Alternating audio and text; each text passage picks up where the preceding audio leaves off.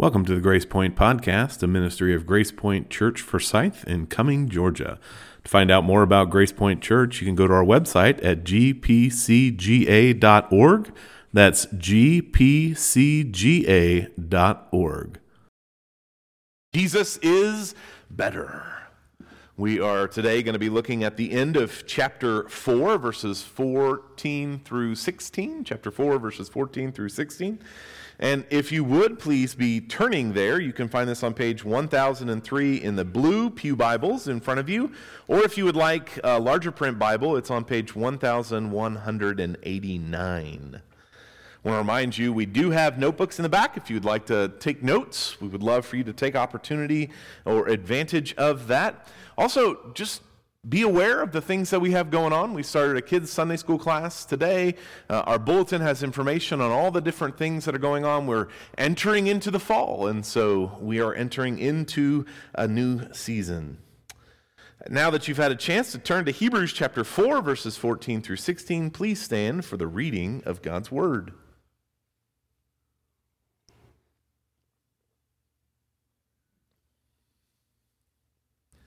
Hebrews chapter 4, verses 14 through 16. Since then we have a great high priest who has passed through the heavens, Jesus, the Son of God. Let us hold fast our confession. For we do not have a high priest who is unable to sympathize with our weaknesses, but one who in every respect has been tempted as we are, yet without sin. Let us then, with confidence, draw near to the throne of grace, that we may receive mercy and find grace to help in time of need. Father, we thank you so much for this word. We thank you for what it teaches us about Jesus and what it instructs and exhorts us to do. We pray that you would help us to comprehend this word in our heads, to hide the truths of the gospel that this word shows us in our hearts, giving us comfort in times of difficulty, and to work out this word in our hands, applying it to our lives, coming before your throne of grace and being diligent in prayer. In Jesus' precious name we pray. Amen. You may be seated.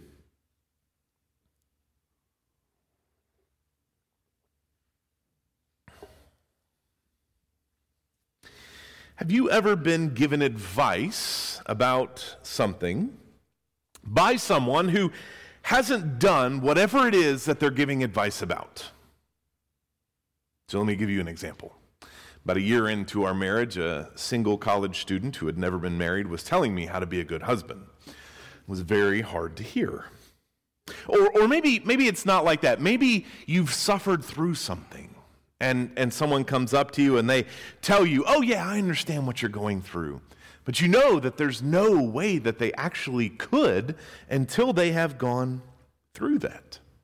When people do things like this, give advice when they have no experience, or tell us they know what we're going through when we know they don't, we tend to not pay any attention to them. We tend to ignore them or not believe them or not listen to them. And we do it because they actually don't understand what we're going through.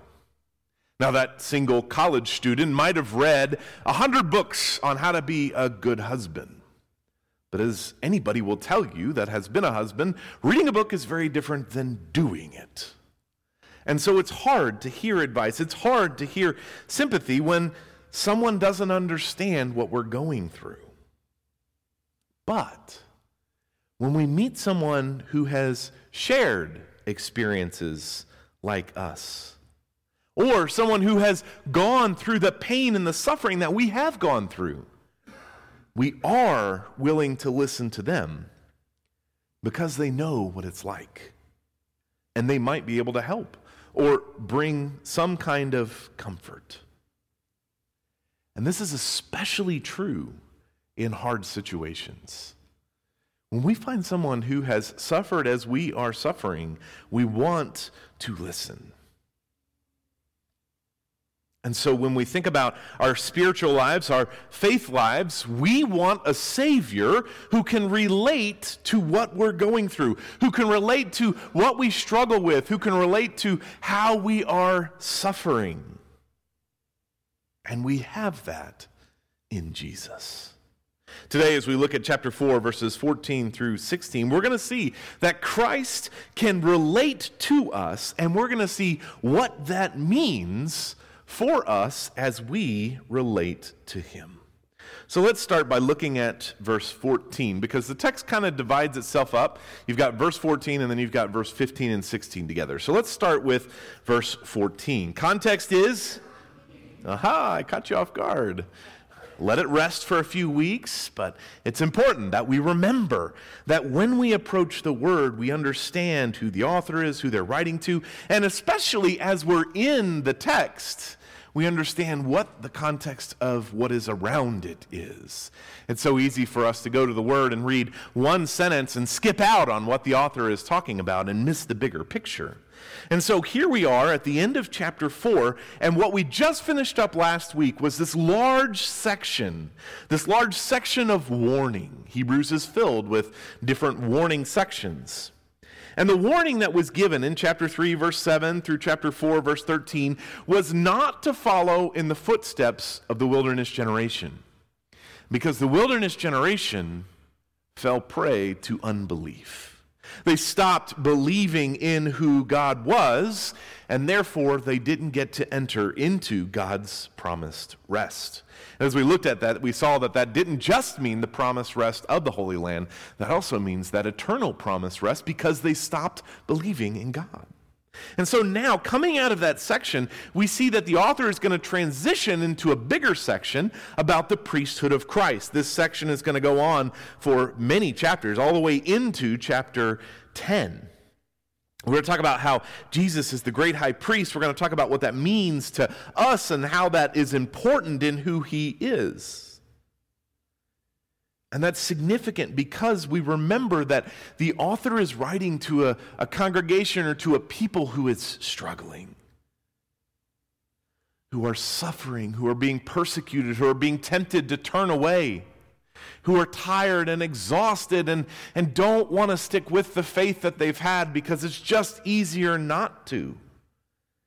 And the author is telling them, is encouraging them, is exhorting them not to abandon their faith.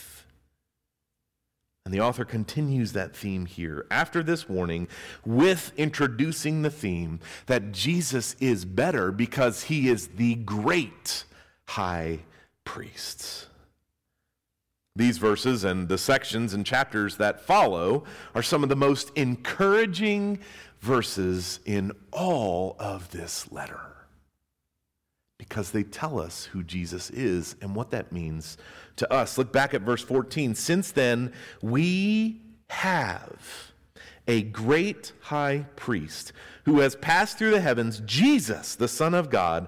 Let us hold fast our confession. Let's dive into this section. So we start with this concept of great high priest. Now this is important because remember the author is writing to Jewish believers, and so the idea of high priest sends them right back to the concept of Aaron.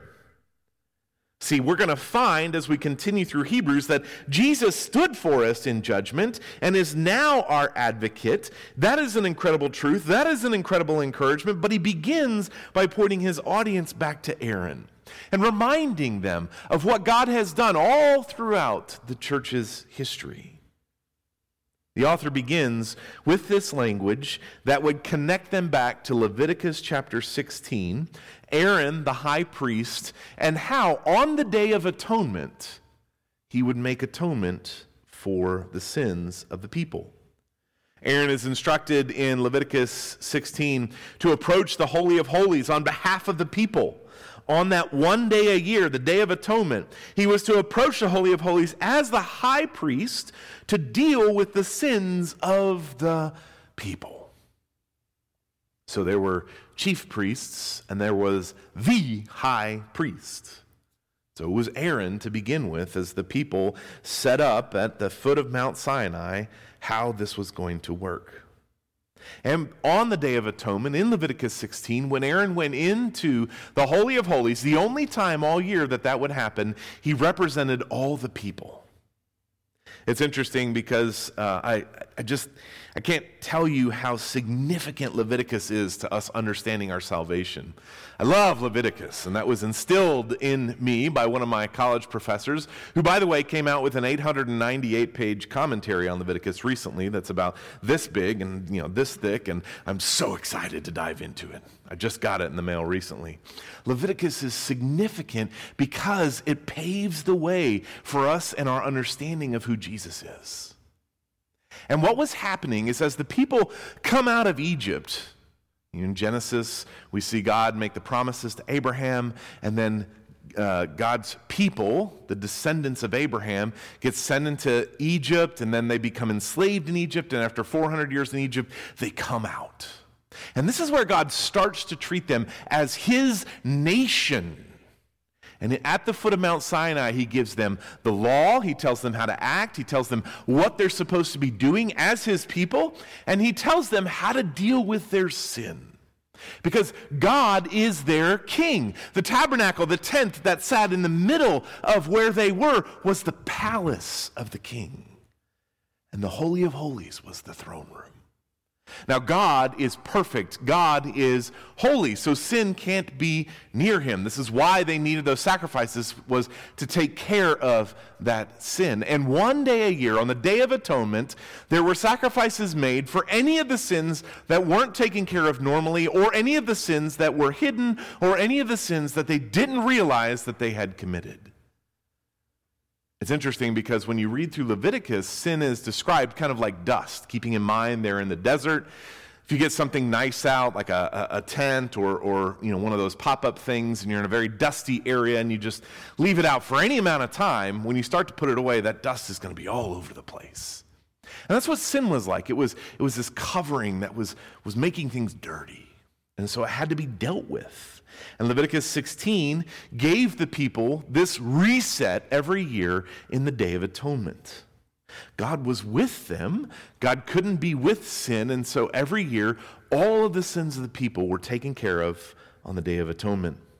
This is important because Aaron, as the high priest, was the one who had to do this. And now, using that language, drawing their attention back to Aaron as the high priest, the author of Hebrews connects Aaron and Jesus. This comparison is showing that Jesus is better than Aaron. Jesus is the greater version of the high priest. Aaron was but a shadow of the great high priest. Aaron was the high priest, but he was but a shadow of the great high priest. The shadow language is really important because all through the Old Testament we have these examples, these shadows of the things to come that were pointing forward to what Jesus would do, and Jesus was the thing that those represented. And so Aaron in the Day of Atonement was a shadow of what Jesus would do on the cross. The sheep and goats that were sacrificed didn't remove the sin. We see that later in Hebrews chapter 10, and they've known that from the beginning. It was looking forward to, it was an example of how our sin would be taken care of, but it didn't actually take care of the sin until Jesus died. Instead of being sheep and goats that just represented the cleansing of sin and still had to be killed for that sin, Jesus was the cleansing of that sin on the cross. As our great high priest, he is the one that removed sin. Not just pointed forward to someone that would, but he is the one that removed sin. You see, on the cross, Jesus accomplished a finished redemption. Not an ongoing, not a partial, not the beginning of redemption. Jesus accomplished the finished redemption. It's done. Nothing else has to be done. That's the beauty of the gospel. We don't have to do anything.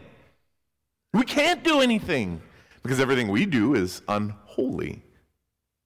But Jesus accomplished a finished redemption. He was the great high priest who dealt with our sins in a way nothing else could have or did. And now, that redemption is accomplished. He is sitting at God's right hand, interceding, praying for us. If it was possible to have had a less costly sacrifice to deal with our sins that would have worked, we would have had that. But it's not. A perfect man had to die. And so this concept of a great high priest draws their attention back to Aaron, draws their attention back to the sacrifices, draws their attention back to the sin that has to be dealt with. This is why it's so beautiful to understand the context, because if you hear a great high priest, you're like, great, it's another title for Jesus. You know, on his business card, just another one, high priest.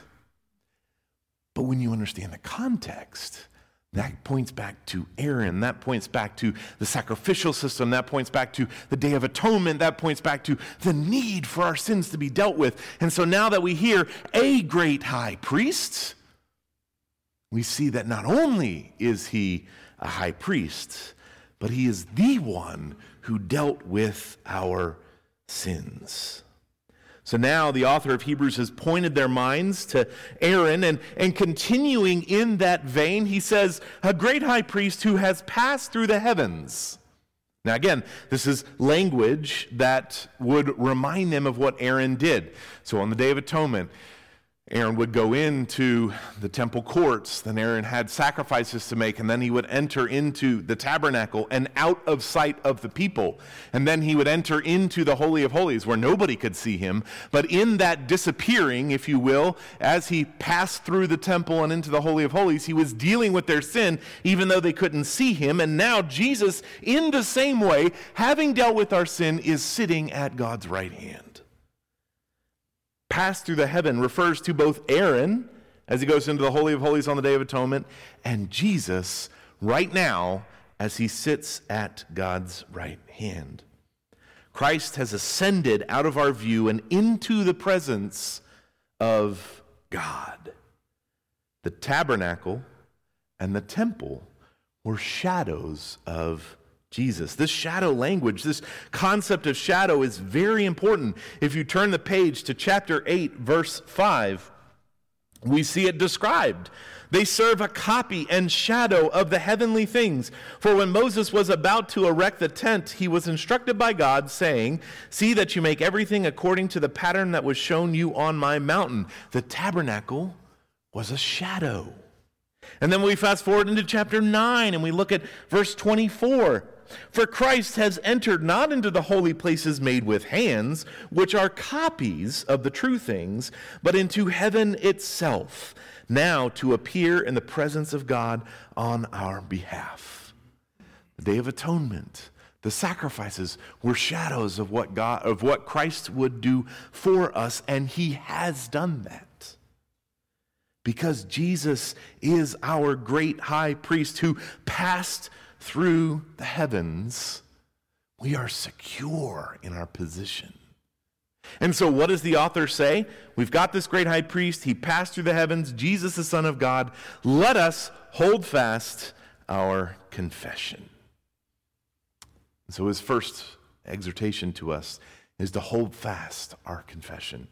And we've already seen this in chapter 3. Chapter 3, verse 1, therefore, holy brothers, you who share in the heavenly calling, consider Jesus the apostle and high priest of our confession. Chapter 3, verse 6, but Christ is faithful over God's house as a son, and we are his house, if indeed we hold fast our confidence and our boasting in our hope. Chapter 3, verse 14, as he enters into this warning text. For we have come to share in Christ, if indeed we hold our original confidence firm to the end. Here the author is connecting what we've just talked about in the warning section and all that we've said about how Jesus is better to what is coming about how Jesus is our high priest. And so verse 14 is looking back at what we've just talked about and is connecting it forward to how we're going to dive into and examine Jesus as our high priest in the next few chapters. Our confession, as we see that language used in verse 14, let's hold fast our confession. Our confession is the truth of Jesus received and acknowledged in the world. When we were going through the book of Mark, we talked about this over and over again, how Christ was talking about what the gospel is, the truth of Jesus, and we receive it. In Romans chapter 10, verse 9, we read this, because if you confess with your mouth that Jesus is Lord and believe in your heart that God raised him from the dead, you will be saved. We confess the truth of Jesus that we believe inside our heart. Romans 6 says the same thing. For the wages of sin is death, but the free gift of God is eternal life in Christ Jesus our Lord. The things that we produce, the things that we earn, our wages through our sin is death. But God gives us the free gift of eternal life through him in Jesus. By believing in Christ and what he has done on the cross, we have now the faith that God has given us, and we can now confess it not only to one another, but to the world. So the author of Hebrews here is saying, if we have confessed Jesus and have begun to wander off the path, or have been so tempted that we're thinking about turning back, the author of Hebrews says, hold fast, stand firm, stay on course. Let us hold fast our confession. And so, having introduced the idea of a great high priest in verse 14, and having wrapped up the end of the previous section, particularly the warning, we now begin to enter into this new section of text in verses 15 and 16, where we're going to look ahead at how Jesus is our great high priest. And we start in verse 15 by learning that Jesus can sympathize with us.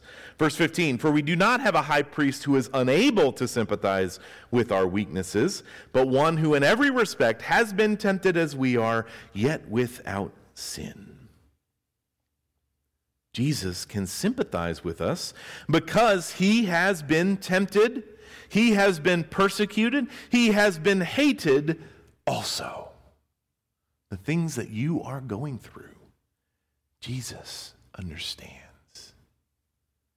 Jesus isn't that guy giving you advice who has no idea what he's talking about, but wants to be the expert. Jesus isn't that person telling you to calm down or to not worry about it as you suffer through pain and sorrow with no concept of what that's like. Jesus understands. He has been persecuted. He has been hated. He has felt physical, emotional, and spiritual pain. He has been tempted, and he knows what it's like. The author is reminding us of Jesus' humanity. Going back to chapter 2, verses 17 and 18, it says, therefore, he had to be made like his brothers in every respect, so that he might become a merciful and faithful high priest in the service of God, to make propitiation for the sins of the people. For because he himself has suffered when tempted, he is able to help those who are being tempted. Chapter 2 gave us this preview of what we're now starting to dive into, that Jesus is our great high priest. Jesus had and has humanity. Jesus has gone through the things that we are going through. And in fact, if you think about it, Jesus' temptations were far more intense than anything we go through. Now, I know some of us are probably thinking, yeah, right. You don't know what I'm doing. None of us have been in the wilderness without food for 40 days, being directly tempted by the devil face to face. Jesus went through that. Jesus went through far more than what some of us can even imagine. How many of us would have been able to stand in front of Pilate and not pled our own innocence, but instead let God's plan work itself out? Who of us has been directly confronted by Satan? Brothers and sisters, we cannot write off Jesus' struggles, because that's going to be our temptation. We're going to be tempted to say, well, Jesus wasn't this or wasn't this or wasn't this, which I am, so he really doesn't understand. He does. And he sympathizes in a far greater way than we could ever imagine because he's been through the things that we are going through. And notice, at the very end of verse 15, not only can he sympathize with us, not only has he been tempted as we are, but he did something we have not done and will not do. He did not fall prey to sin. And can I just say, praise the Lord? Because if Jesus fell prey to sin, then he's no better than Aaron. You see, in Leviticus 16, when Aaron goes for the Day of Atonement, the first thing Aaron has to do, after putting on all his special outfit, he has to clean himself even before he does that. He has to make sacrifices for himself and his family first, because he's a sinner, representing sinners. And he goes in and then makes atonement, makes sacrifices for the people. Jesus doesn't have to do that. Jesus has no sins that have to be forgiven. Jesus has no sins that need to be dealt with. Jesus did not sin, even though he was tempted even harsher than we are tempted. And again, praise the Lord.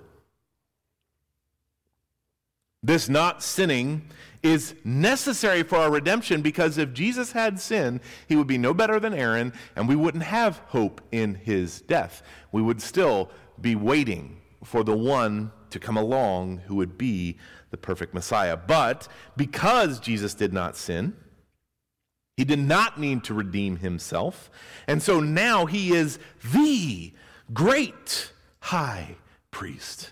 Aaron had to sacrifice for himself. Jesus does not need to, because Jesus is perfect. And this perfection is why he was the perfect sacrifice. Think about this. In all the times when you've been tempted. Now, sometimes we fall prey to that temptation, but other times, if we're in the Word and fighting against that temptation, we'll push it off. Jesus had a faith that never wavered, never questioned, never weakened, and never struggled with having to fall prey to temptation. He was perfect. His faith didn't waver or weaken. And so he can relate to us, is what verse 15 says. And then verse 16, having explained who Jesus says, let us then with confidence draw near to the throne of grace, that we may receive mercy and find grace to help in the time of need. This concept of the throne of grace, which we're supposed to draw near to, goes back to chapter 1, verse 3, and it's the throne on which Jesus sits. Commentators point out that it is the throne of grace because Jesus sits on it, and Jesus is grace personified. Now, this also likely, remember, we're connected to Aaron because of this priestly language. We're connected to the Day of Atonement. This throne of grace also connects to the mercy seat. In the Holy of Holies, the place right above where the Ark of the Covenant sat was called the mercy seat, because when Aaron went in there, he would dip his fingers and throw the blood on the mercy seat, praying for mercy for God's people. That was supposed to be where God sat. Obviously, that was a metaphorical explanation of how he sat, because Aaron didn't walk in and see some giant, but that was God's throne. That was God's throne room. The mercy seat in the Holy of Holies was God's throne room, the shadow of the throne of grace on which Jesus now sits. And so because of this, what does the author say? He says that we are to draw near to this throne of grace. Again, draw near, priestly language connecting back to Leviticus 16. Aaron was told to draw near or to approach the Lord on the Day of Atonement. And so we are to draw near to God. But now, we don't have to have somebody else do it for us. We don't have to wait for the high priest to draw near to God to have our prayers heard. Now we can approach the throne of grace. And we're supposed to do this in confidence, is what verse 16 says. Why do we have confidence as we approach the throne of grace? Aaron likely, hopefully, was approaching with trepidation, praying that he wouldn't be struck down. You remember as you study the history of the high priests, as they moved from wandering in the desert with the tabernacle to the temple in Jerusalem on the Day of Atonement, when the lots were drawn, the person who went in to make the sacrifice on behalf of the people had a rope tied around his waist. That was in case he walked into the Lord's holy presence, still sinful, and died immediately. They could pull him out without having to go in. So there was every right to be trepidatious as you approach the holy throne, because our sin clings to us until it is dealt with. But we have confidence in approaching, not fear, not timidity, because Jesus did not fail as our priestly sacrifice. We have confidence and we can approach the Lord because we know that our sins have been dealt with. Oh my goodness, brothers and sisters, what good news! You're all still. This is glorious. Confidence because of Jesus. Not confidence because of us, but confidence because of Jesus. Even though Hebrews is filled with warnings not to turn away, and sometimes when we read those things, we kind of get lost and despondent because we think about all the things that we have done that we shouldn't have done, and we think about how we're sinful, which is good, because, by the way, if we weren't sinful, the gospel would have no meaning. The author doesn't want us to get bogged down in those warnings, doesn't want us to get bogged down in our sin, wants us to reflect on our sin, but also wants us to remember Jesus. This is glorious news. This is why these are some of the most encouraging verses in all of Hebrews.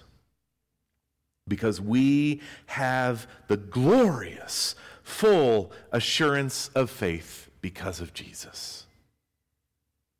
Now, as I was studying this, I also spent some time this week in John 17.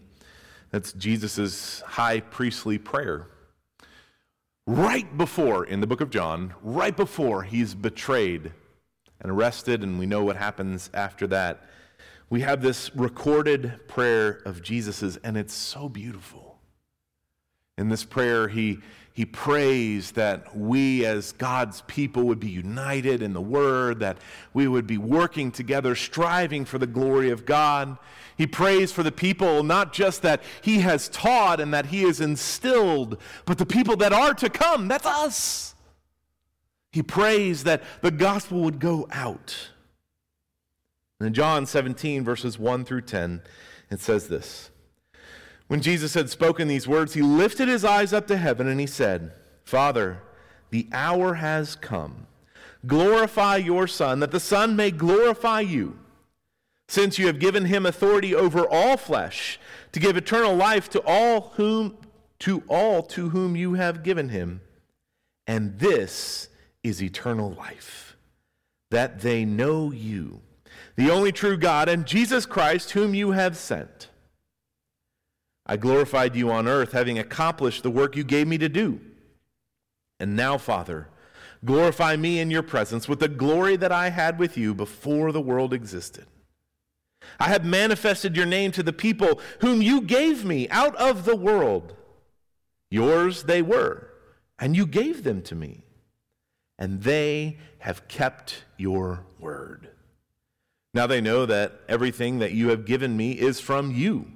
For I have given them the words that you gave me, and they have received them, and have come to know in truth that I came from you, and they have believed that you sent me.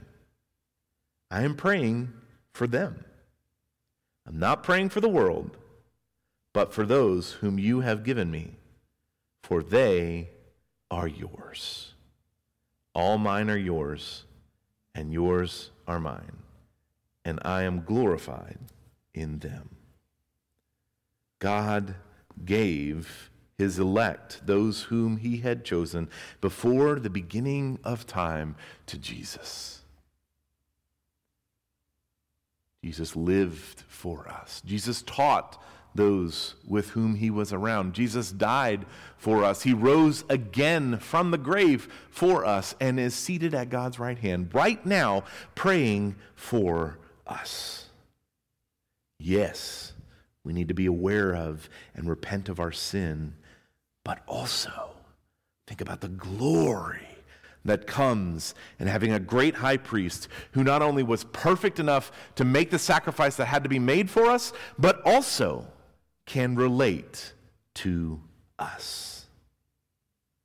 Christ, as he said in John 17 in his high priestly prayer, has us. Christ is praying for us. Brothers and sisters, our comfort stems solely from the work of Christ. That is the only thing that has earned, deserved, gotten anything that we have. The work of Jesus, not us. It's not Jesus plus the things that we do that get us into heaven. We're not advancing because of the things that we do. We're not picked because of the things that we do or will do. It is Jesus and Jesus alone that gives us comfort because of his perfect life, death, resurrection, and ascension. And so, as the author here says in verse 16, we are called to draw near.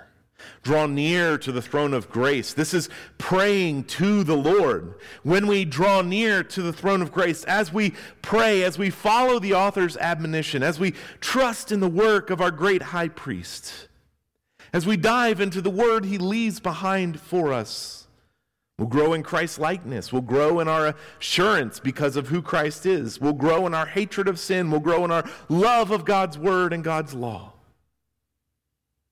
We are called to grow closer to Christ. We come to the throne of grace boldly, is what verse 16 says, only because of Jesus and his completed work, not because of what we've done. We don't come arrogantly, we come boldly, knowing that our sin has been paid for. And so as we come, we receive mercy and grace from God. What a glorious promise. As we approach the Lord through our prayers, as we approach the throne of grace through our prayers, we receive mercy and find grace in our times of need. Remember the audience, they're suffering, they're being persecuted, they're wondering if they should turn away. But here the author says, by approaching the throne of grace, you will find mercy and grace in your time of need.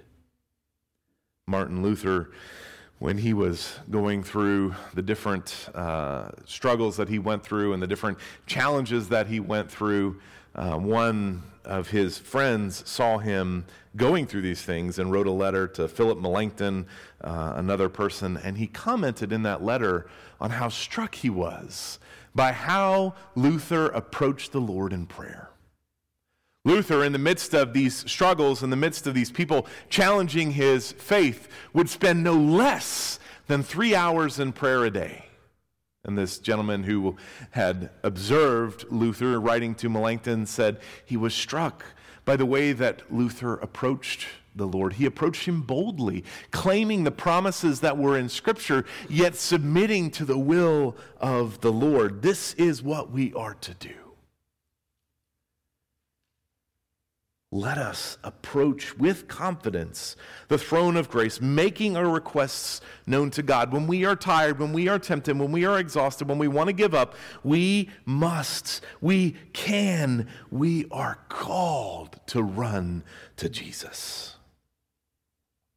Our great high priest is there for us. Our great high priest hears our prayers. Our great high priest sitting on the mercy throne gives us mercy and grace in our times of need.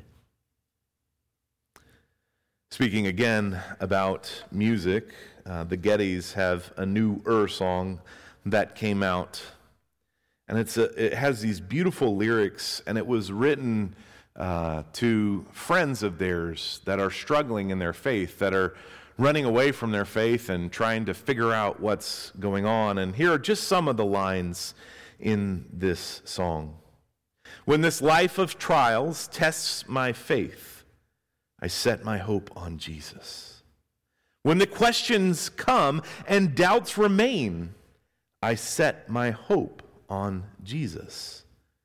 Though I falter in this war with sin, I set my hope on Jesus. When I fail the fight and sink within, I set my hope on Jesus.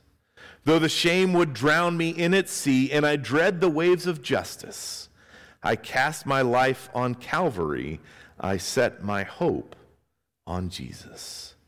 Though this heart of mine is prone to stray, give me grace enough to finish.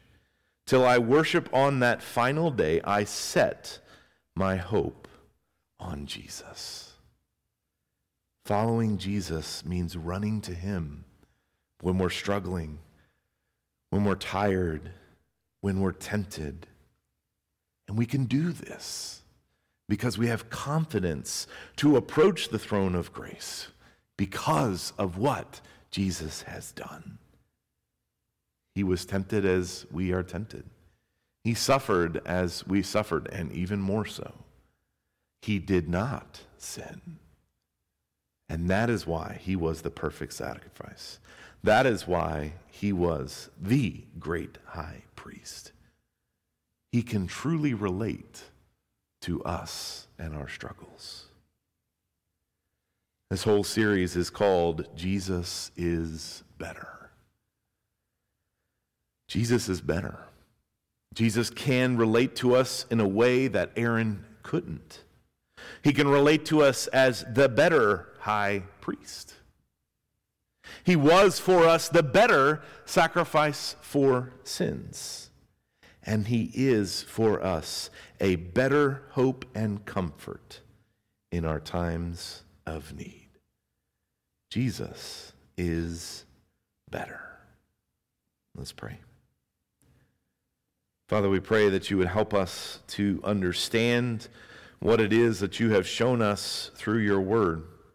That Jesus is our great high priest. Father, we pray that as we spend the next many weeks unpacking more of what it means that he was our high priest, that we would not only grow deeper in our knowledge of what Jesus is as our high priest, but we would grow deeper in our love and our appreciation. We would grow deeper in our confidence to approach him, and we would grow deeper in our comfort, in our mercy, in our grace as we run to him.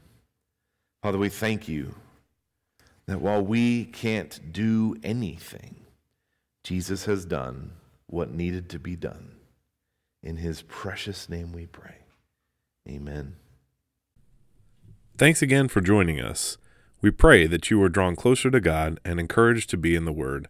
If you have any questions, please reach out to us at gpcga.org. That's gpcga.org.